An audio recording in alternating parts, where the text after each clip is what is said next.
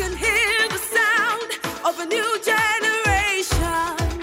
Welcome and thank you for joining us. At Worship Harvest, we believe that we are a movement of the gospel, discipleship, and mission, and we are committed to catalyzing spiritual, social, and economic renewal in our immediate communities and, as a result, the world. Here is this week's teaching. 2 Corinthians chapter 1. Thank you, Jesus. Verse 3. Wow. Blessed be the God and Father. Why don't you read first? Hey. Blessed be the God and Father of our Lord Jesus Christ. Oh, This is 2 Corinthians Yes. 1:3. Blessed be the God and Father of our Lord Jesus Christ, the Father of mercies and God of all comfort. Who comforts us in all our tribulation, That we may be able to comfort those who are in any trouble with the comfort with which we ourselves are comforted by God. Wow. Yes, even as we start easing out of lockdown and back into civilian life, we know that this season may not have been easy for some of you. Yeah. Some of you, other unexpected things may have happened. You may have been laid off because they are downsizing at your workplace because they don't have enough work in this time. You may have spent your savings, or you may have had no savings. I know that a lot of couples have gone through a lot of good stuff in this season. A lot of discovery, a lot of healing, a lot of connection. Others have struggled. Yes. Because now you're in the same space, you are jumping over the basin, the slipper is on the kitchen table, Wow. the fork is under the bed, and you're wondering why people cannot place the items where they belong. And so there's been quite a bit of struggle for some people this week. And like we were saying last week as we looked at David's life, and Psalm 23, even when I walk through the valley of the shadow of death, I'll fear no evil, for you are with me, your rod and your staff, they comfort me. Many people make the mistake of interpreting difficulties to mean the absence of God. And that's not true. As we started sharing about that situation with David, and we said today we'll talk about Paul and even Jesus. The presence of difficulties does not mean the absence of God. It doesn't. Take me back to verse 3. It says, blessed be the God and Father of our Lord Jesus Christ, the Father of mercies and God of all comfort. Think about that. God is a God of all comfort. In other words, when do you ever need comfort? When you're troubled. Yeah. When the situation is difficult, right? Yes. That's when you need comfort. Yes. But what does it say? That our God, our Father, the Father of mercies, is the God of all comfort.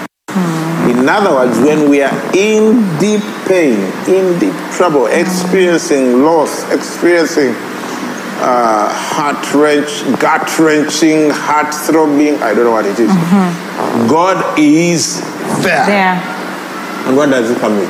Comfort. Not chiboko. Not chiboko. People think that God is this guy who just has implements for hurting people and is trying to figure out how to fully use them. No. Our Father is a Father of all comfort. You aren't speaking to that little bit. I'll speak about, like, for myself, for a long time, I've found that when I go through difficult times, I'm hard on myself because I feel like, why would you even feel this way? How can you even allow yourself to think this way? It's like, and the picture in my mind is that God is irritated with what I'm going through. It's like he's like, snap out of it. Is what I be seeing in my mind, that he's irritated. He thinks you are not being mature. You're not being mature. Like, how can you allow yourself to even be sad for 2 hours? After all I've done for you, there's this ongoing, and guilt leads to shame, and then the shame leads to more pain in your heart. So now you're feeling bad about feeling bad, and then you bury the thing somewhere, so you don't even allow God to comfort you, and then it starts coming out on others. But the thing is that I've not allowed God to deal with it, to sort of sit with my Father, the God of all comfort, that he says he's close to the brokenhearted. and he comforts those who are oppressed. Like actually God is close to you. Like the more you are in pain, the closer he wants you to feel him. So the temptation is to run away from God in times of trouble and then come to him when you feel like you have your act together.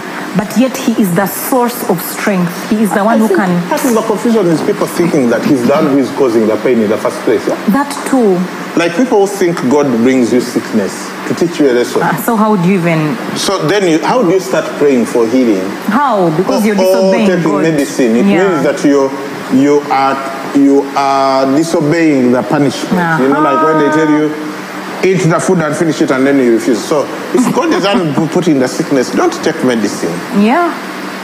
Okay, I know that sounds don't bad. Don't do it. I'm just saying, it's not. And It's people not always God. quote that verse of the thorn in the flesh. thorn in the flesh that was given to Paul. And they don't put it in context. You know, they say without a context, you're going to get a corn.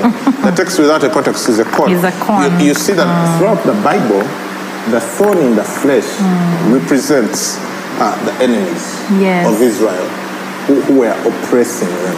The enemies of Israel were the thorn in the flesh. If you look at Paul's life in the book of Acts, what was his real thorn in the flesh? Oppression. Yes. Being lowered in a basket, being stoned. Like people were trying to kill him. Consistently. And I think he was asking God, do something about this. Like, well, are we in this together? Why am I being let down in a basket as if I'm a crook?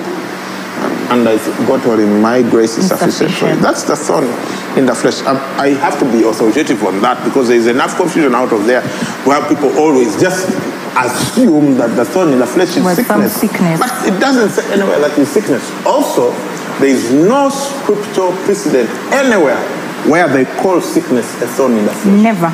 The thorn in the flesh were always the enemies of God's people who were oppressing them and trying to they became a thorn in their flesh. Yeah. So he says, he is the God of all comfort. Next verse, who comforts us in all.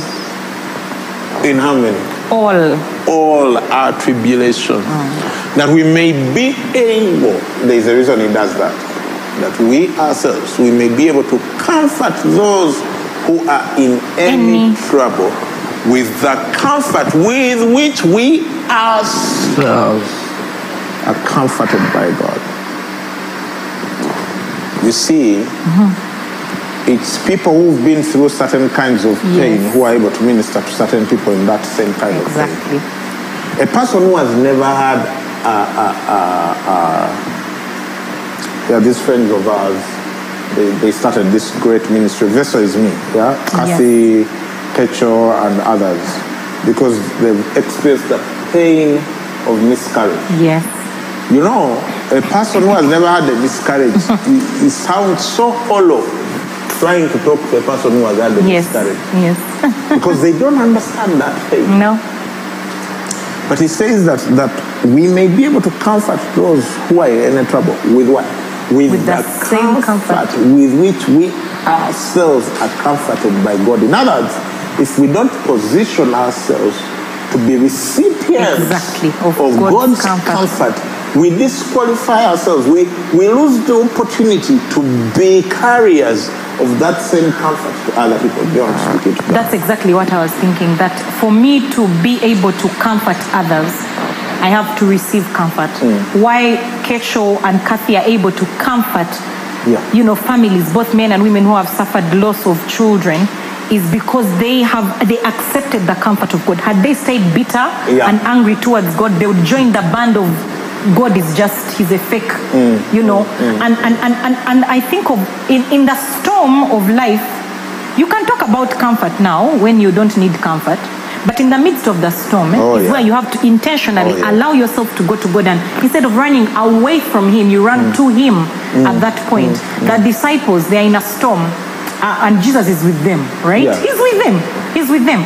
But then they say, do you not care? Do you see the first thing that comes to your mind is, there's a temptation to think God doesn't care. The thing you said, that the absence of trouble in our minds is the presence of God in our minds. But it's not true.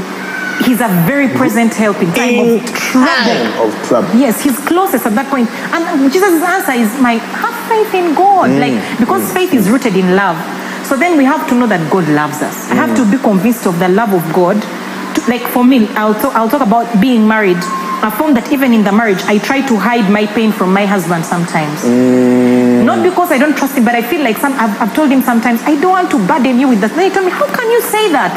How can you say to me, you don't want to burden me? I love you. So if you're hiding your pain from me, what kind of person do you think I am? Would you want me to do the same? And I think it's the same with God, that why do I think he's irritated? Why do I think he's putting me on a clock of, get over Some your of us think thing. we can only speak to God. Our prayer life is so sanitized. Yes. If you read this book of Psalms, the way David talks to God sometimes, yeah, it's like, Are you talking to God? How much longer will you forget me, Lord? yeah, like, why, Why? But we can be confident that our Father understands Yes. us and He loves He us. loves us. And He wants to comfort us. Take me to verse 8. Verse 8. He says, why don't read first verse 8? For we do not want you to be ignorant, brethren, of our trouble which came to us in Asia, that we were burdened beyond measure, above strength, so that we despaired even of life. Next. Yes, we had the sentence of death in ourselves, that we should not trust in ourselves, but in God who raises the dead, who delivered us from so great a death and does deliver us, in whom we trust that he will still deliver us. You also helping together in prayer for us, that thanks may be given by many persons on our behalf for the gift granted to us through many. Wow. Wow. So Paul is describing a scenario, a situation. Now, it's very interesting, Every time I read Paul, it's very interesting. You know the thing I said on Sunday? There was a problem with Paul. Paul was a man of God. He raised the dead, he healed the sick, guys who had never walked all their lives walked under his ministry. And yet, he was a simple man. Yes. He writes to the Corinthians, I think it's in 1 Corinthians, where he says that we were with you in tears. We were within tears, right? Like Paul, one reason that The now he's sitting down Apostle with basically crying together about something that has gone wrong. Yes. He was so open. When he writes to the Galatians, when he was rebuking them where he says that when I was with you, you could have taken out your eyes and given them to me. But he says that I did not hide my infirmity. His weakness. Yeah, my weakness. But my weakness was present with you, and yet you still accepted me, even with my weakness. You see that we are getting into a generation of fake preachers. Fake people. Fake people. What? Fake people become fake preachers. In order to get fake preachers, you have to first get fake people. Fake preachers who give people the idea that there is never anything wrong with their lives. That they've got it together. Everything is all right. All the time. All the time. Because I am anointed. A man of God. Anointed. Appointed. For the hour. I'm the man of the hour. And nothing can go wrong in my life. And then they get into trouble because no one was there to help them. But Paul says, we do not want you to be ignorant of our trouble. He admits. Wow. Yeah. Who does that? Now, there are people who are watching us. They have 2% of Paul's anointing. But man, they want everyone to be ignorant of their trouble. They're like, no. No one can ever tell that I had a bad day. Yes. No. Not that amount of kawunga. No. Amount of kawunga. Now that we are January Kati, no munyo te guri. Have you ever eaten beans without salt? No, I'm sorry, please. No, I've not yet. No, please, I refuse. Please, it's not useful for you to try. That's why we are telling you, join a missional community. Join a missional community. There is a phone number on your screen. Call that number to be connected to a loving, spiritual family, to walk with you, to disciple you, to help you grow in your character and competences of Christ. Yes. That you will become the man of God, the woman of God that we are created to be, who is going to shake nations. Amen. The other day I started a group of people. People want to become disciples of Jesus, and it's called Nations. They want to become nations. You are a nation. On the other side of you is a nation. Amen. Because God had a personal relationship with a man called Abraham, which became a national relationship with a nation called Israel. And that's how God has designed it for all of us to become nations. Wow. That we the nation. It's true. Hallelujah.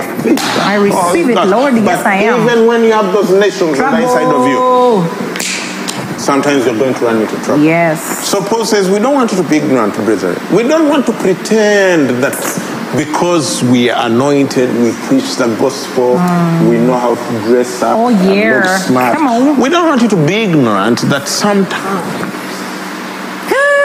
life sucks outside in our homes. Sometimes our marriages are so bad. We have to call in our friends to come and I don't know whether you have ever had to do that. Ari and I, we have had to do that a few times, calling some of our friends to break a long, ongoing cold war. You know, it is cold. He doesn't know how to quarrel. So you are safe. Auntie, there are two approaches to quarrels in marriage. Silent quarrel. No, there is the rhinoceros approach. Just you come charging. That one I did earlier. And then there is the porcupine approach. No, you first roll up into a ball of thorns. And then you prick. Pow. Let him dare touch. You touch. Really? Fingers, what happened? I thought saying until death has to do part. It's until death has to do part, but for now it is porcupine. So sometimes we have that. Yeah. And people don't think that those things happen to us because we are anointed, we are appointed, and sometimes we have pain. Yeah. Sometimes, one of the worst things about leadership is relationships. Yeah. Talk about it. When you have to prioritize the mission of a personal relationship, and there is pain. Both sides are hurting, but because you're the leader, you have to make the decision. You're the bad guy. And your name gets talked about, but because you're the leader, you can't say anything. No. You can't go around talking ill of your spiritual children and say, yeah, no, she also did this or what. No. You just take it on the chin and keep going. And then we have those pastoral sessions of ours where we just gather to talk about it and laugh. And be like, everything is going to be all right. Yeah, and I think that is important. Yeah. Please find your space. Find your get into missional an community. MC. Let me tell you where you can talk about these things and laugh and... Yeah, he's saying we don't want you to be ignorant of our trouble which came to us in Asia, that we are burdened beyond measure. Above strength, my goodness. Above strength, so that we despair even of life. Like, I don't know, I pray that this is not the case, but it might be that there might be people who are watching us who've reached that point before. It may be current, it may be previous, of I think I want to take my own life. Yes. You see, if you feel suicidal, it's right here in the scriptures. Paul. From Paul, the anointed apostle himself. He said, we despaired even of life. Like we were so pressured that we started considering death as a better alternative to life. And there are people who have reached that point You've considered death as a better alternative to life. You've looked at those drugs. You've looked at that stuff. You've looked at whatever options you think could help you get a painless exit from this painful existence. You are not alone. Yeah. You're not the first. Paul. Like, you would think if I was Paul, I would be on CNN. Okay, something significant. Like, why would I ever despair of life? Paul despaired of it. The man who took down Corinth, Ephesus, what was that big city? Athens. Where did this start? Damascus. The man who took down cities for Christ. At one point, there was a 6-hour uproar in Ephesus.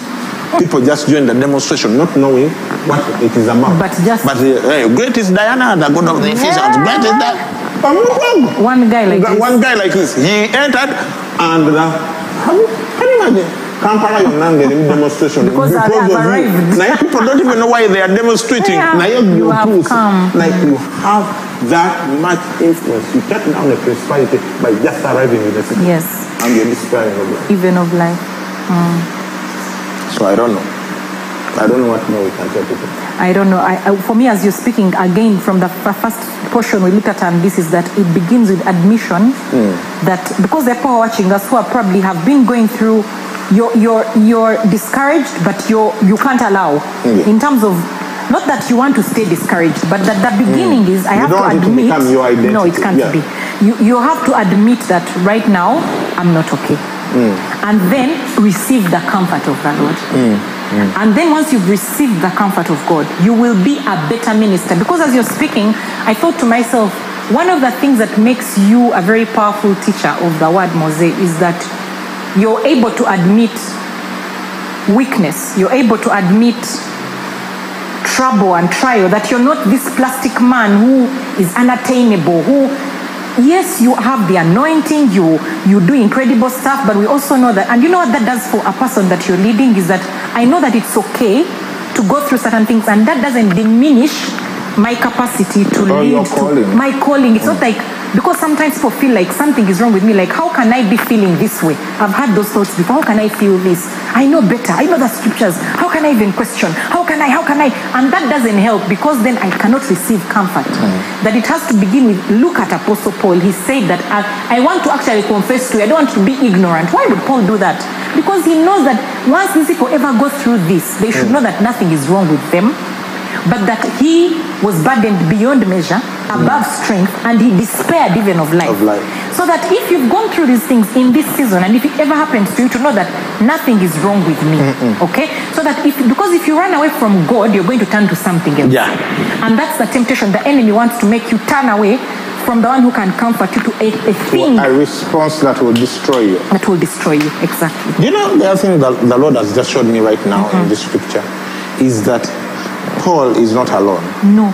He says, we don't want you to know, we don't want you to be ignorant of, brethren, of our trouble. Not my trouble. Not my trouble. So the worst thing you can do when you're going through that is be alone. That's the worst thing you can do. Lock yourself in that room and keep the lights off, not even open the curtains through the day because you're going through a depression. That's the worst thing you can do. Open the windows, open the curtains, get out, make a cup of tea, make that phone call, talk to someone. Don't be alone when you are going through a deep pit. It's extremely dangerous, and that's how the devil likes it. He would want you to be alone and to be deceived into thinking, I'm alone in this. I'm the only one. No one cares about me. You know, this really. When I went to university, we were a small class. We were a small class. In fact, our whole class were about 20. At the university? Class. Yeah. We're about 20. We started around 28, and then people changed courses, and we ended up being around 22, 24. You know, some of my classmates have died. Already. Yeah. And committed suicide. Oh, Very lovely girl. He thought was okay. So these things I'm talking about are real. Are real. So please, I don't want you to be there and think we are not being spiritual right now. Because I know some of you only want to talk victory only. Let me tell you, this man, Paul, he was a victorious man. Jesus went through this situation in Gethsemane. By the time the man is sweating blood, you better believe it's not easy. But see what he says next verse. He says that... verse 9? Verse 9. He says, yes, we had the sentence of death in ourselves. That we should not trust in ourselves, but in God who raises the dead. Like they despaired of life until they are like, okay, to food there. Like, not even in a joking way how we say, no, to food there. No. They were like, you know what? We are as good as dead. Our only hope is who? God. I don't know if you want to speak into that as we start finishing. God is our refuge and strength. You don't need a refuge if there is no trouble. Not so. Present help in trouble. Why would you have a refuge? There's a verse, Manange, Proverbs 18:1. It says that a man who isolates himself seeks his own desire. He rages against all wise judgment. That is in New King James. I like it in the Amplified. It says, a man who willfully separates himself from God and man seeks his own desire. He quarrels against all sound wisdom and judgment. Like basically, if the enemy desires to destroy you, he isolates you. That's the dominant strategy of Satan. Yes, you run away from missional communities. There's some of you who have stayed away from all the calls from your leaders. What? Do you know why? Something is going on the inside of you, and your enemy has convinced you that you can't allow yourself to be seen this way. So you hide, and then he corners you. Oh, and the other thing he does sometimes, after isolating you from those who really care about you, he brings new other people into your life dangerous. Who look like they care about you. Mike Maddock put it this way, he says, when the devil will destroy you, he brings a person into your life. That's how he works. He will separate you from those who truly care about you, like that lost son who left his father's comfort and love and went and got joined to a gang of people, and then he blew his whole inheritance. Thank God for grace, he went back home and was reinstated. And you can do that right now in case you're in that position and you are in riotous living. Like you cannot separate day and night. You're like, you make and little Monday, but then we're on Wednesday. Wow. But you go again, making a good drunkard.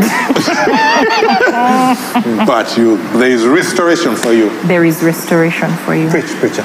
God is our refuge and strength. I was thinking the thing of, you don't need a refuge if there is no trouble. Or you could take refuge in a storm or in trouble when there is trouble. And then he is a very present help in time of trouble. Then the next verse says, therefore, because God is as a refuge.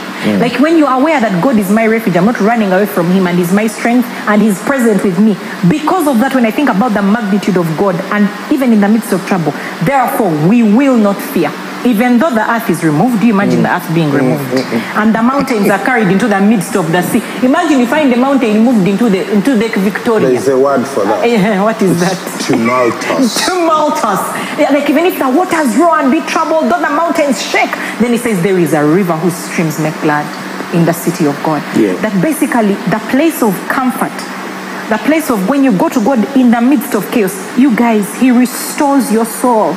He restores your soul. God is able to center you. The chaos may continue, but God will center me. God will center me. So God wants to comfort you. God wants to center you. And sometimes, yes, it is in the place of prayer. Sometimes it's in community. To find a person who can tell you, I've been there. I know how you feel. This thing is going to end. Now let's do this. Let's walk together, so that you don't feel that I'm so bad. I'm so terrible. It's over. And my life is over. It will never, etc. No, everything you've been through, someone has been through and they've overcome. Verse 10 as we finish. verse 10 of 2 Corinthians chapter 1. He says, who delivered us from so great a death Yeah. and does deliver us. Like what he did back then, He he's still still does. doing it. In whom we trust that he will still. Still delivers. Do you see 3 tenses there? Wow. Delivered Delivered. us, does deliver us, will Still delivers. He's the same yesterday, Thank you, Jesus. today, and tomorrow. forever. He will never leave you Amen. nor forsake you. Yes. He has delivered you before. He's delivering you now. Yeah. He will deliver you. Amen. Don't panic. Don't quit. Throw away the bottle. Throw away the smokes. It is well, with your soul. And we just want to tell you it is okay. It is okay. Why don't we pray for these people Yeah. who are watching us today? And some of you may know people who have been through a tough time this season, Yeah. who are going through a tough time. I'm going to ask you to do something for us. Please copy this video once we've finished. Send it to them. Let them watch it. Okay? Don't let them despair of life thinking they are by themselves. Yeah. Send it to them. Let them watch it. All right. Start and I'll close. Father, we thank you for your word. Your word is power. Your word is comfort. Your word is a counselor. So we thank you for your word today on being a comforter, being a present help. Lord, I pray for every person watching today who has found themselves in trouble, in pain, even of our own making. Lord, I know that you are not irritated. You're not, sitting back saying, okay, serves you right. But you're there to comfort us, to pick us up, to lift us up, because a righteous man may fall 7 times, but he rises up. And you're the one who picks us up, and you're the lifter of our head, our glory, not the one who puts us down. Lord, I pray that every one of us will experience you like that. Whenever trouble comes, we will remember that you're the one to run to and not away from.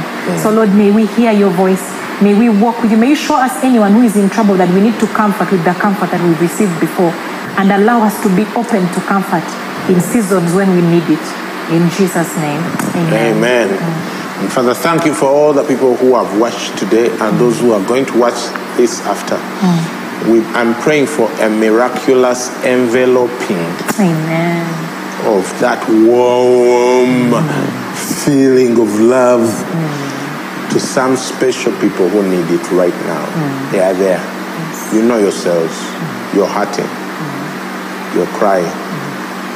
May you just experience a warmth all over your body. And may you cry. Just let it out. Just let it out. Father, I pray that will happen, that your Holy Spirit will minister to many people this way, in a special way. Just letting the tears wash their souls and let them experience the warmth of your love. That they will know that the words you've spoken today, that you are the comforting God and not idle words, but they are the truth. And help them experience it at the level where they are. Yes. Some are not even able to lift their faith right now to reach out and receive it. They are like Lazarus in the tomb. May you bring them a person to take away the stone, and may they hear your words and experience your love. In Jesus' name, Amen. Amen. I can hear the sound of a new generation. Thank you for listening to this teaching. We hope that you've been blessed by the Worship Harvest Sermon Series. For more teachings and other resources, visit www.worshipharvest.org or call 0393 281 555. That is 0393 281 555.